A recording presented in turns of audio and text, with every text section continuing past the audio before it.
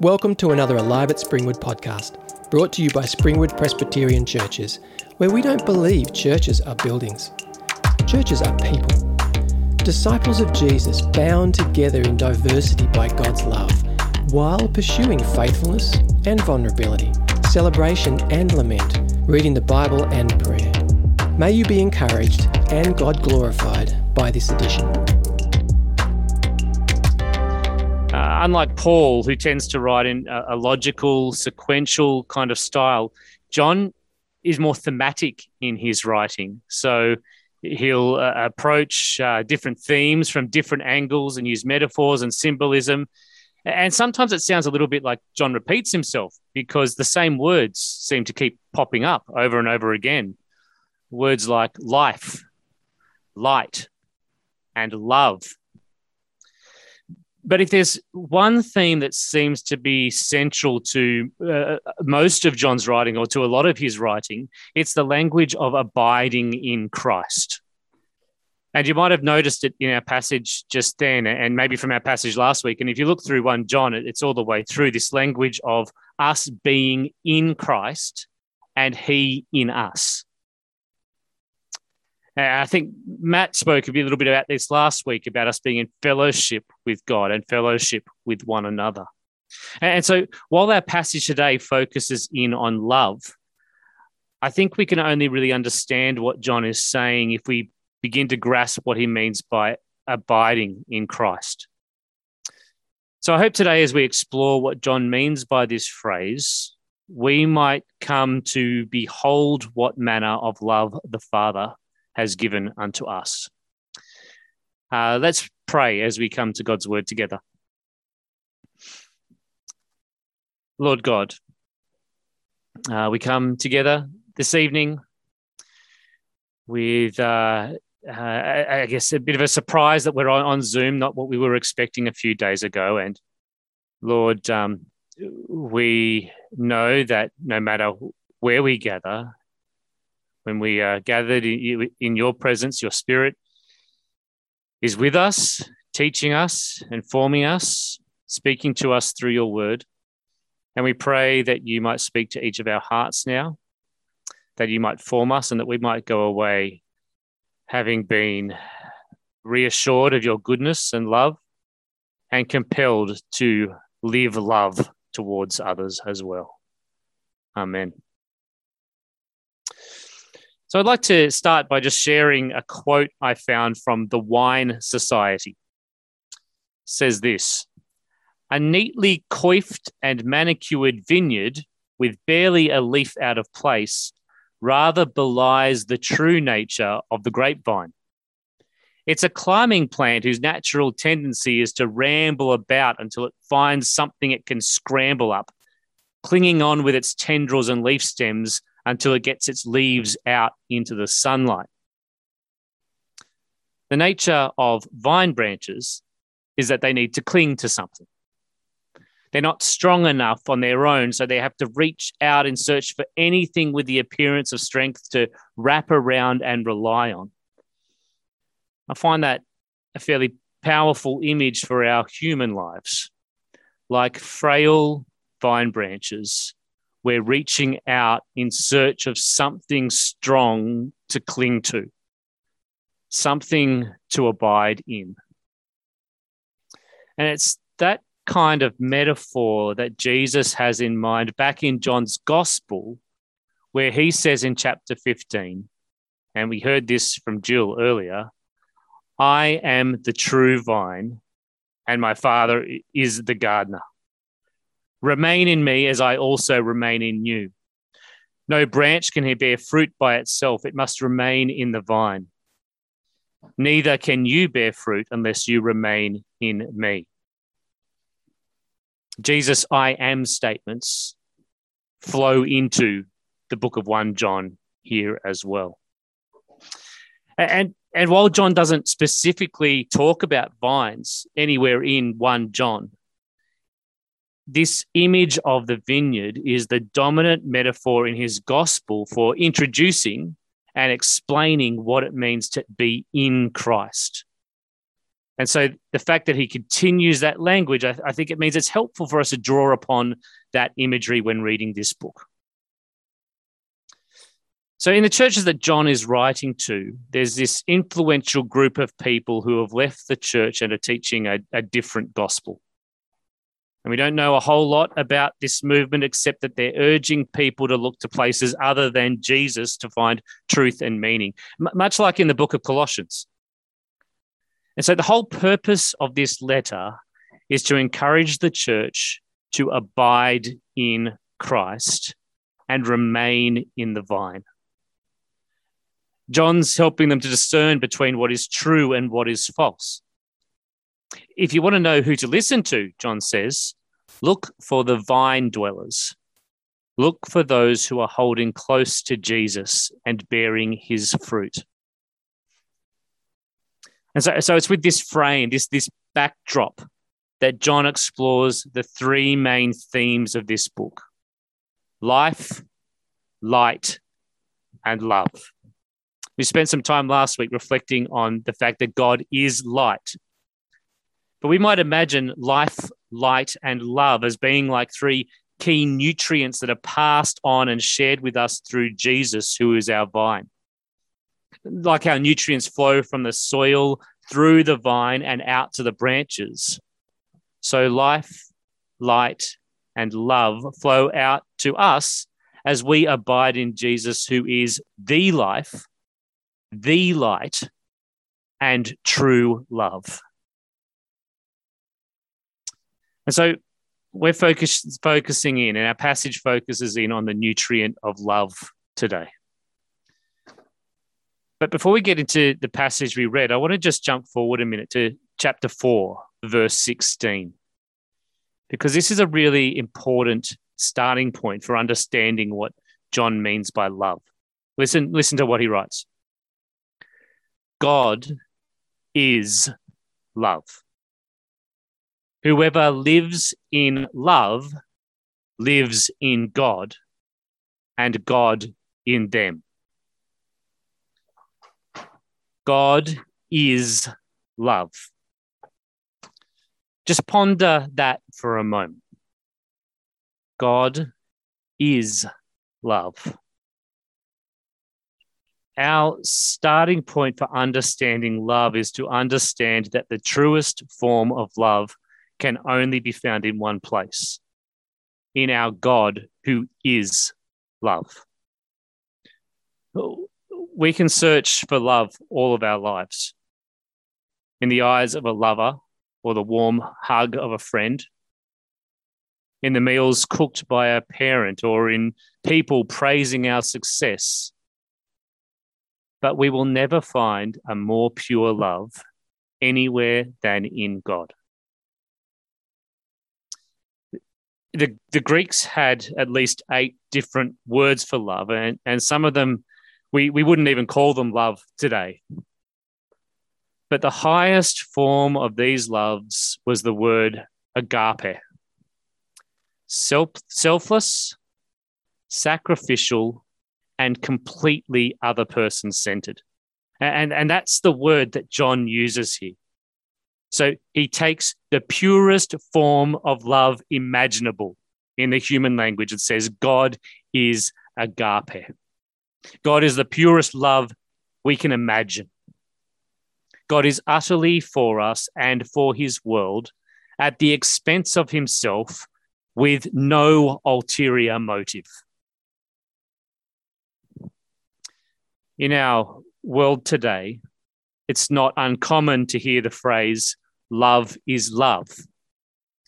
And on one hand, I'm sympathetic to the motivation behind this statement because it seeks to be inclusive and compassionate. But John would say, love is not always love. See, as humans, we have these hungers and these appetites that we desire to fill, that we need to fill. There's an emptiness about us that so easily takes a virtue like love and twists it to selfish desire and then uses others to fill our own neediness and to fill that void that's there.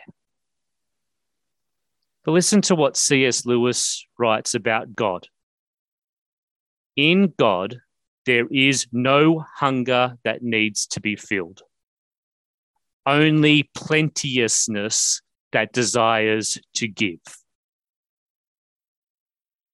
Pure agape love can only be found in Jesus, because God has no need or emptiness that would cause him to use us or to abuse us. His love is pure and is given freely. And so, since God is love, and since we are united to Jesus, who is our vine, we, for the first time in our lives, experience this true agape love when we meet Jesus. Look at verse 1 of chapter 3. We didn't read that, but back in verse 1, it says, "See what great love the Father has lavished on us, that we should be called children of God." The loves of our world are revealed to be mere shadowy mists of the real thing as we come into God's family. And as people who have experienced this unique and extravagant love of God and are filled with his Spirit, John says, you are now freed to love too. You can now love like God loves. In fact, since you abide in the one who is love, you will begin to love like God loves. Look at verse 14. We know that we have passed from death to life because we agape one another. For John, the key sign that we share now, not something in the future, but we share now in the eternal life of Jesus, is that we love one another with the agape love of God. And John goes on to describe what that looks like in verses 16 to 18. Look at these words again. This is how we know what love is. Jesus Christ laid down his life for us. And we ought to lay down our lives for our brothers and sisters. If anyone has material possessions and sees a brother or sister in need but has no pity on them, how can the love of God be in that person? Dear children, let us not love with words or speech, but with actions and in truth. Love is following in the footsteps of Jesus, who has given the world the purest love. Now, I don't know about you, but my love tends to have limits. During a phone call at 3 a.m., I'm not great at loving. When a friend calls me with a problem and wants some help while I'm away on holidays fishing, I'm not great at loving. Sometimes when I'm simply sitting and watching TV and someone disturbs my me time, I'm not always great at loving. But unlike typical human love, God's love is limitless. And Jesus would give up the greatest gift any human can ever experience, the gift of life itself, for no other reason than love for us. We share together as a community of God's people here at Alive at 5. And when church families are functioning well, when they're safe spaces of trust, we begin to be known by each other. We begin to bear our scars and slowly pull off the masks. And as we spend time with one another and open up, God brings awareness of the needs of those around us, and his Spirit moves us to compassion. Think about those in our church family who you know are finding life tough right now. When you think about their situation, how do you feel? Well, Perhaps you feel a little bit powerless to help. Maybe you feel that you lack the energy and time to invest in them as you wish you could. Maybe you feel a bit uncomfortable and don't want to pry into someone else's business. But hopefully, we feel compassion for them. Hopefully, we feel a prompting to help, even if we don't know exactly how. John would say those feelings of compassion should be heeded. God's Spirit is moving us to act with God's love. And in such moments, we have a decision to make. Is love just going to take too much effort and risk so we quench God's love and bottle it away unexpressed? Or will we put that love into action and be an expression of God's love to our brother or sister? Love doesn't mean solving a person's problems for them. Love doesn't mean making them feel happy again. Love is simply to act, even in very small ways, for another person. Not for accolades, not for recognition, not for their thanks, but simply for them. The vine-dwelling life is a life of love in action. John's writing can sometimes come across as being very black and white. Verse 14 is an example of this, where he writes, "Anyone who does not love remains in death." In John's way of thinking, we are either fruitfully abiding in the vine or we are dead branches. There's no in between in John's thinking. And that can be pretty hard for us to get our heads around, because we know that our lives in the vine involve a lot of stumbling. We are selfish and often don't act lovingly. And maybe that makes us ask the question, well, does that mean that we don't share in Jesus' life, light, and love? Is John saying that that means we're not in the vine, that we're not in Christ? I think John's words in verses 19 to 21 are reassuring. He speaks of those whose hearts condemn them and those whose hearts don't condemn them. In other words, he expects that people respond to his words in two different ways. There'll be some who are filled with guilt and some who are filled with confidence. Some who dwell on the ways in which they have not loved, and some who rest confidently in God's grace. Maybe sometimes we feel a bit of a mixture of the two. The reality is that there will always be more love needed in our world. As finite creatures, there are genuine limits to our ability to provide love in every space that it is needed. God might be teaching us how to love with the quality of his love, but we are not God.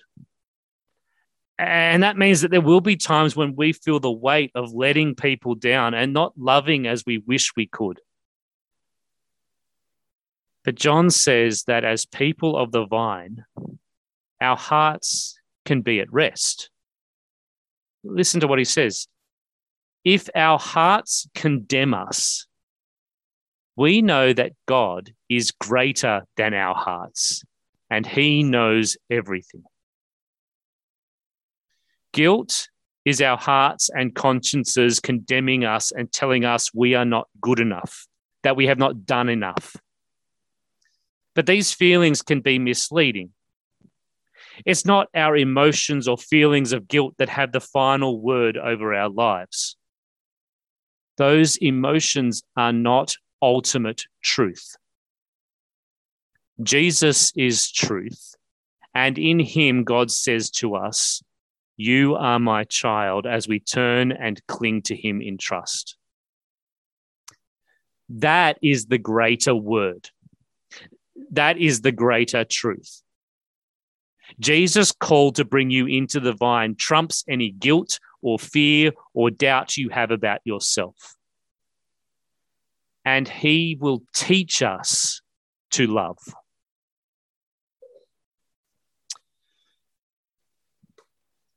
As we've worked our way through this passage briefly, there's so much more that we could dwell upon, but we've already talked a lot about how we might respond to God's word. We've seen the call for us to embody God's love by acting on the spirit promptings of mercy and compassion. But we could easily go away from this passage filled with a mindset of anxiously finding more and more ways to do love, with a feeling of I must try harder to love. And perhaps in one sense, this wouldn't necessarily be a bad thing, but maybe we just need to be a little wary of that mindset. When love becomes an anxiety-driven pursuit, it can shift from being other person-centered to being all about making ourselves feel good. It can become disconnected from Jesus' love and become a form of relieving our own feelings of inadequacy and quickly shift to this self-centered drivenness.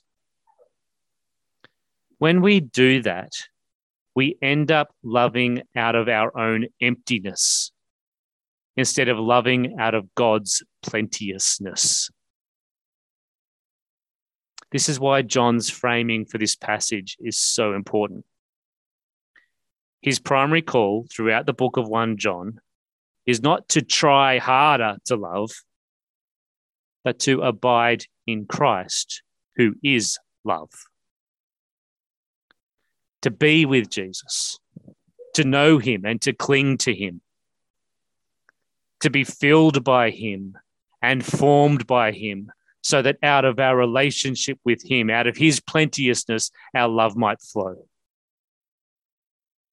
We will only ever embody God's love to the world when it flows naturally from being with the one who is love. And so, abiding in Christ is a spiritual reality. We are in Christ now as God's people. But John also calls us to practice abiding in Christ also. So let me share one or two thoughts about what that might look like. And I don't think I need to say too much, because we all know what it means to abide in something. We do it all the time. We know how to abide in front of the TV. We know how to abide on social media. We know how to abide in our work or in a really good book. To abide in something means to give ourselves over to it, to place our attention and our physical presence there, to invest our emotions and our hearts into it. To abide in something means to be fully present to it. So let's explore that for a minute. When I sit down to abide in a book, it doesn't happen all at once. First of all, I make a decision to physically put myself in a space where I can be present to the book that I'm reading. Next, my mind and intellect begins to be engaged as I read the words and get to know the characters and story.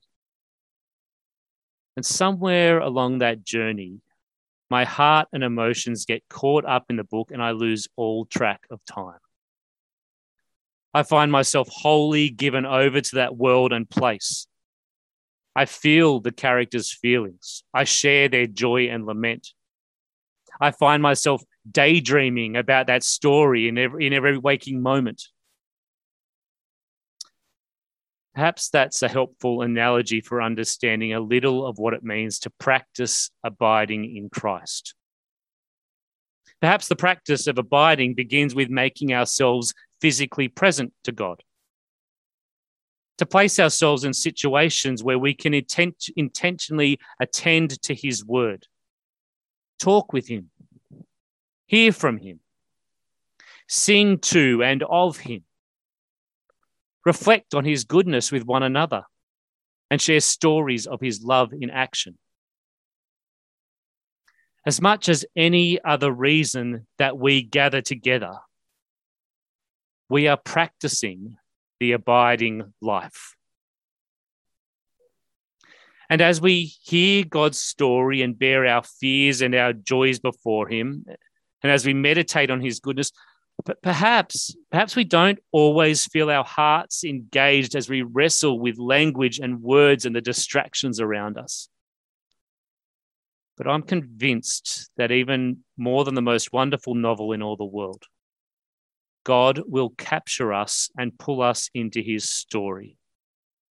And somewhere along the way, we will find ourselves wholly wrapped up in wonder of our God. And we will know again and again that his story is our story. His life is our life. His spirit is our spirit. And his love is our love. Let's pray.